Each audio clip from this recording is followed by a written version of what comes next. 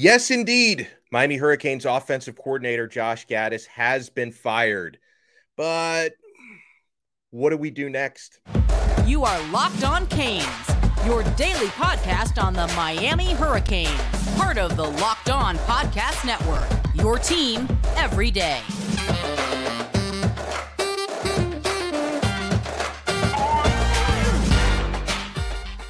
I am Alex Dono. I'm a University of Miami alumnus, longtime South Florida sports radio vet, and contributor to allhurricanes.com. And thank you so much for making Locked On Canes your first listen every day. We are available free wherever you get your podcasts and free on YouTube. And today's episode is brought to you by FanDuel Sportsbook, official sportsbook of Locked On. Make every moment more. Visit FanDuel.com/Locked On to get started. So now that, the frenzy of Josh Gattis being fired is wearing off, we can start to think about what happens next. Now, on this episode, I will be going through potential candidates, okay? Because there's a long list out there. Some of them sound pretty realistic. Some of them sound pretty darn unrealistic, but I do want to throw some names out and give my thoughts on those. So that is absolutely coming up on this episode. But before we get to the names of those who might replace the fired Miami Hurricanes offensive coordinator, we've got to talk about the timeline of how quickly he might be replaced. Okay. Now, it took this long just to let him go. And, I believe as couple months have elapsed since the end of the season, about 2 months. I believe the reason why it took this long is Mario Cristobal was giving Josh Gattis time to land somewhere else and find another job. And that didn't happen. It hasn't happened. So I think eventually it got to a point where Cristobal decided, just for the good of the program and for the good of the staff, we need to initiate this move now, that this is no longer an option to do it on Gattis's timeline. We need to do it on our timeline. Now, I don't know if any of that had to do with Gattis maybe wanting to make sure he received his full buyout before he did something. I can only speculate on that. But I think the reason why it took this long to let him go is because he has been looking around for other jobs in the meantime. So if it did take Cristobal this long just to fire the current OC, how long is it going to take to replace him? Is this going to drag out for months? That's a question being asked by a lot of people out there. I don't believe it will. I think that the timeline on this was actually leaked based on the comments made by a Miami Hurricanes quarterback recruit, Luke Moga, who visited Miami this past week and had a FaceTime session with Mario Cristobal. And apparently Luke Moga, he asked Cristobal, hey, what's going on with the coaching situation here? And Moga told CaneSport, Matt Shodell of CaneSport, about the conversation he had with Cristobal, and Moga let the cat out of the bag, okay? He said Mario told him they expect to have a new offensive coordinator in place in the next week or so. So, okay, if Cristobal is telling that to prospective offensive players, and Moga's a class of 2024, but if he's telling prospective Miami Hurricanes that we are, that would tell me maybe by the end of next week, Miami has a new coordinator. So it sounds to me like even though it took this long to relieve the guy you had of his duties, it may not take that long to replace him. And obviously, the faster Cristobal can get someone in the building, the better. Because it gives the new coordinator, whoever that's going to be, the most possible time to prepare for spring football in March.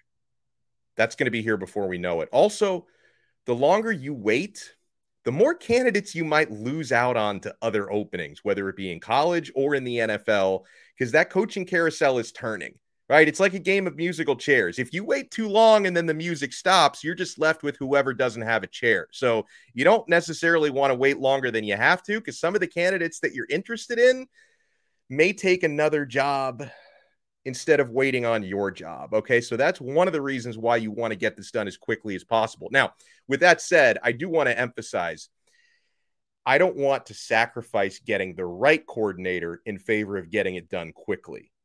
In an ideal world, you want to get the perfect candidate in within the next week. But if you feel like the perfect candidate maybe makes you wait a little bit and work on it for a little bit longer than you'd like to, sometimes you have to play that game as well. So as much as I'd like this to get done within the next few days or even the next few hours. Hey, how fun would that be?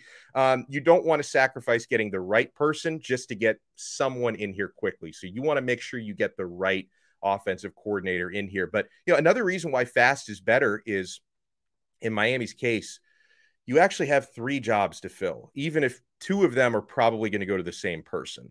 So Miami needs not only an offensive coordinator, but they need a quarterback's coach and a wide receivers coach.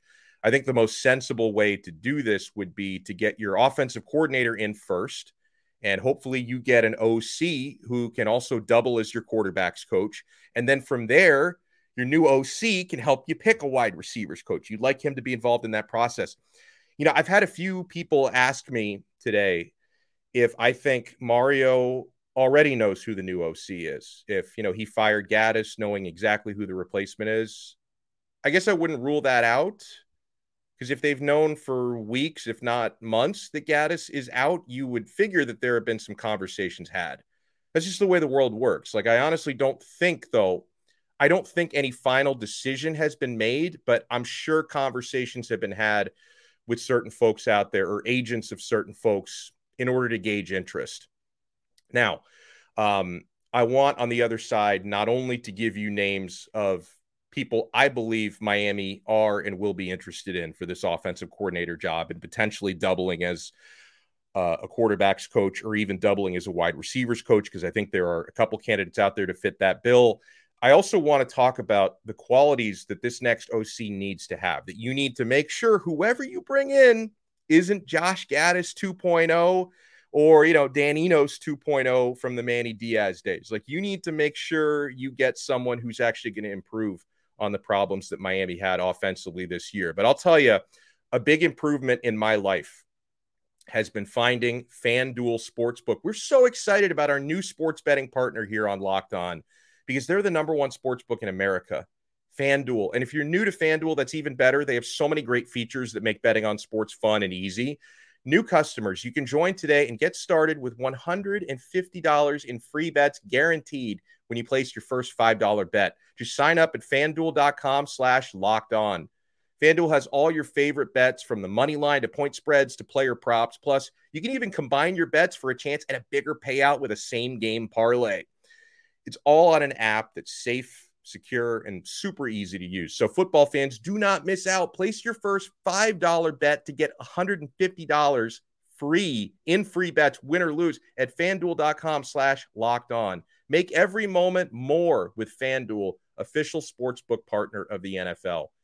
Thank you so much for making Locked On Canes your first listen today. So when you're replacing Josh Gaddis, whoever the next offensive coordinator is, they need to be a strong recruiter, okay? Everyone on this staff needs to pull their weight on the trail, and Gaddis wasn't doing that. The next OC, they need to be someone who's willing to actually collaborate with others and check their ego at the door, because it's better to win together than lose alone. Am I right?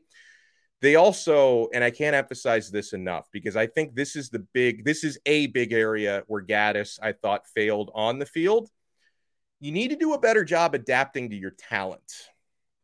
Why did it take several weeks into the season last year for Gaddis and former quarterbacks coach Frank Ponce to finally sit down in a room with Tyler Van Dyke and actually adapt the playbook to his strengths? Because they didn't do that until right before the North Carolina game. Shouldn't have taken that long into the season. That should have happened during fall camp at the very latest, if not during spring. The play calling also, it was never proactive. So even if you run a simple offense, like, you don't necessarily have to reinvent the wheel, but a simple offense needs to be intuitive, okay? So whoever gets this job, I think, needs to adapt better to the talent. They need to collaborate with others, because we've talked about this before, how there was like an iron curtain between Josh Gaddis and Frank Ponce, the quarterback's coach, where, Gaddis wasn't taking any of Ponce's input, and I don't think they had a very good professional relationship. And, your entire offense can only suffer from that. It can only suffer from that. So who might the next offensive coordinator be? Let's start with some names first that we haven't talked about as much on the show, because I don't want to feel like I'm throwing out the same 2 or 3 names every time. Okay, so let's talk about some names first that we haven't talked about as much. So virtually every publication since Gaddis was let go including the South Florida Sun Sentinel, everyone is listing former Nebraska head coach Scott Frost as a candidate. And I believe he absolutely could be, especially due to the fact that he's out of a job. You wouldn't have to pay a buyout to get him. He's not working right now. And Mario Cristobal, from what I can understand, has a lot of respect for Frost. Frost learned under Chip Kelly, served as his wide receiver coach in Oregon. Obviously the Nebraska tenure as head coach didn't go very well, but Frost's tenure at UCF went very well. They got that national championship of theirs in 2017. But whether you buy into that national title or not, it was an excellent season for UCF. That year, 2017, their offense averaged 48 freaking points per game. So Frost, he's cut his teeth as an offensive coach. He's proven in that regard, and he's not currently working. So, he'd probably, if they haven't called him, he's probably called them. All right. So that's one to think about. Here's another. I don't think we brought this name up at all on the show. How about T. Martin? T. Martin, he's currently in the NFL. And I do believe that this search will be open to NFL assistant coaches in addition to college offensive coordinators and former offensive coordinators, because one of the great resources you have is Alonzo Highsmith, who knows everybody in NFL circles. So I do believe there will be an NFL component to this search. And T. Martin is an interesting name for a bunch of reasons. He's currently the wide receivers coach with the Baltimore Ravens. He's a former offensive coordinator at USC, so he has experience there. Obviously, the end of his tenure didn't go very well. And another thing about T. Martin is his son, Caden, plays on Miami's baseball team. So, a lot easier to visit the kid if you're coaching down here. He was Martin. He seems to fit the bill from a recruiting standpoint, because I mentioned Mario Cristobal loves to surround himself with great recruiters. T. Martin, back in 2016, was named National Recruiter of the Year. So that's a guy can carry his weight on the trail. Now, the next name is not known to enjoy the recruiting trail. So I wonder about this one. If you could get Dan Mullen, though, that would be a home run. Now, let me first say about Mullen, I have serious doubts as to whether Dan Mullen would actually be interested in the job. But there is a report out there. Just want to I don't want you guys to think I'm just stirring up rumors for the sake of stirring them up, because there is a report out there that Mullen is in Coral Gables today. I haven't been able to personally confirm it, but there are reports and rumors out there. But another reason why I have doubts about Dan Mullen actually wanting the job is he reportedly turned down the offensive coordinator job at Alabama.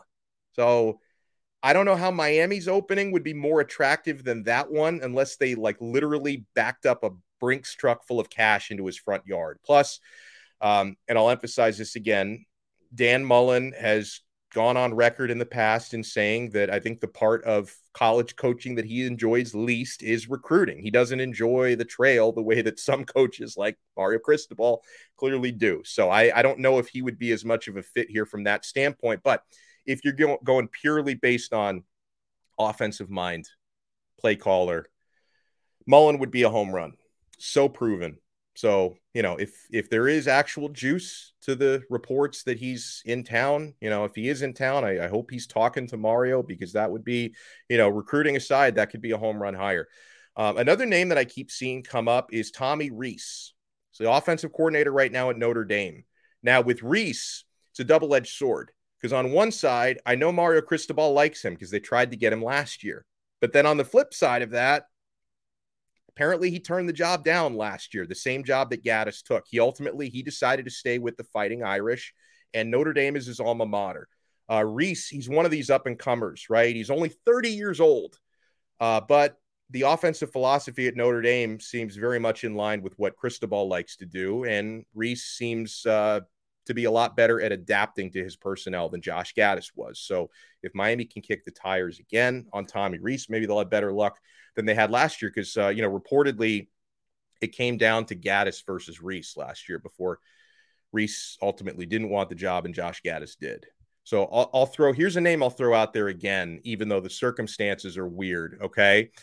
But let me throw out the name Jason Candle. So even though Jason Candle just signed a contract extension to remain head coach at Toledo, I throw his name out there because, we already know Mario likes him because he tried to hire him last year. Candle was one of the first candidates Miami reached out to. And, because Miami, they were actually paying Josh Gattis more money to be their OC than Candle is currently making to be the head coach at Toledo. So perhaps Candle could be swayed by the contract offer. But that's a problem in itself, because the fact that Jason Candle has just signed an extension with Toledo, that probably makes the Toledo buyout, way more expensive. So I don't know. But I want to throw that name out there because I know Miami has been interested. We're going to bring up some of the more familiar names when we come back. Some of the names we've been throwing out there for the last few days, but absolutely names to watch. So keep it locked right here to Locked On Canes. Thank you so much for making Locked On Canes your first listen today. We're available free wherever you get your podcasts and available free on YouTube. And make sure for your second listen, you guys check out Locked On College Basketball. It's the newest show on the Locked On College Network, and Andy Patton and Isaac Shade do just a tremendous job taking you around the college hoops landscape with the biggest guests, players, coaches, analysts. Locked On College Basketball, available on YouTube and wherever you get your podcasts. For Miami's offensive coordinator opening, James Coley's name needs to be brought up again, and I will never stop bringing it up. Now, the thing about Coley is he may end up with a spot on the staff, even if it's not offensive coordinator, because I think bringing him in as wide receivers coach is not out of the question either. James Coley, his salary at Texas A&M right now as their tight ends coach is reportedly only $425,000. So, it seems like if you pay him seven figures like Josh Gattis was making, it shouldn't be too hard to get him back down to South Florida. Coley, he knows Mario Cristobal very well. He knows Miami very well. He's coached here before. He knows South Florida very well, having the background he has. And James Coley recruits like a freaking madman. Just makes too much sense to give this guy a call. And I'm confident that he would be interested in an opportunity at Miami. So Coley is definitely a name to watch, whether it's for offensive coordinator or for quarterbacks coach or wide receiver or some combination of those three things. He's definitely someone to look at. Another familiar name, at least familiar to Cristobal, even if it's not familiar to some of you guys, Marcus Arroyo is a name worth mentioning. Recently fired as UNLV's head coach. UNLV is paying him over $2 million in the buyout. So you might be able to get him on a little bit of a discount on the salary because he's making so much from the previous employer. That's the case with Kevin Steele. Miami's not paying defensive coordinator Kevin Steele that much money because he's making so much money from his Auburn buyout from before that. And Marcus Arroyo, there's, a great connection in history between him and Cristobal. Arroyo was the OC for Cristobal in 2018 and 2019 at Oregon. And in those two seasons, they won 2 Pac-12 championships and a Rose Bowl together before Arroyo, he left on good terms to become the head coach at UNLV. And it was actually a little bit surprising to people out there that UNLV fired him because even though their team is bad, they were a dumpster fire before he took over UNLV, and they were getting a little bit better every year. So it was surprising he got the axe there. And when Marcus Arroyo was at Oregon, their offenses averaged 35 points per game. So that's a lot better than the 19.4 points per game Miami averaged against FCS schools last year, FBS schools, I should say. Because I think the average went up a little bit if you included the Bethune-Cookman game, but only against FBS schools. Miami averaged is 19.4 points per game last year. That was rough. So definitely keep the name Marcus Arroyo in your mind. What about Cliff Kingsbury? Is old Clifford, is he a target? Maybe. Not a realistic one, though, I don't think. Cliff Kingsbury, he's making a ton of money from his Arizona Cardinals buyout, and he seems pretty content just to stay on vacation and hang out for the next year before getting back into coaching. Plus, Kingsbury, if he takes a year off, he can probably get right back into head coaching in college somewhere. Because he already kind of missed the boat on that by the time Arizona fired him. Plus, it seems kind of hard to imagine Mario Cristobal employing an air raid offense. That would be just such a departure from his philosophy. Now, here's an interesting thing about Kingsbury. I might as well bring this up since I brought up the reports about Dan Mullen allegedly being in Coral Gables. I might as well bring this up. So I've seen this on message boards and on Twitter.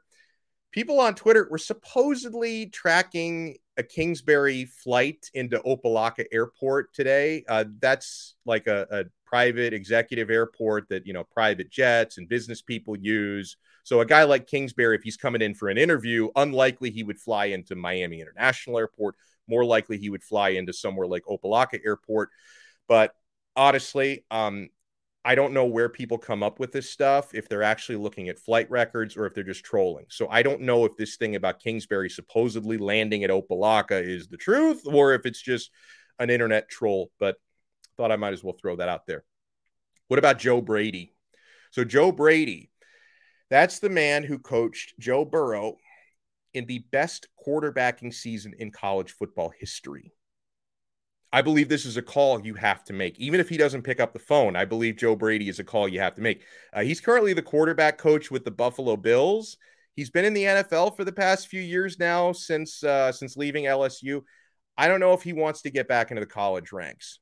Now, someone else, I don't know if they want to get back into the college ranks, is Joe Brady's coworker, Ken Dorsey, the offensive coordinator in Buffalo and one of the greatest Miami Hurricanes of all time.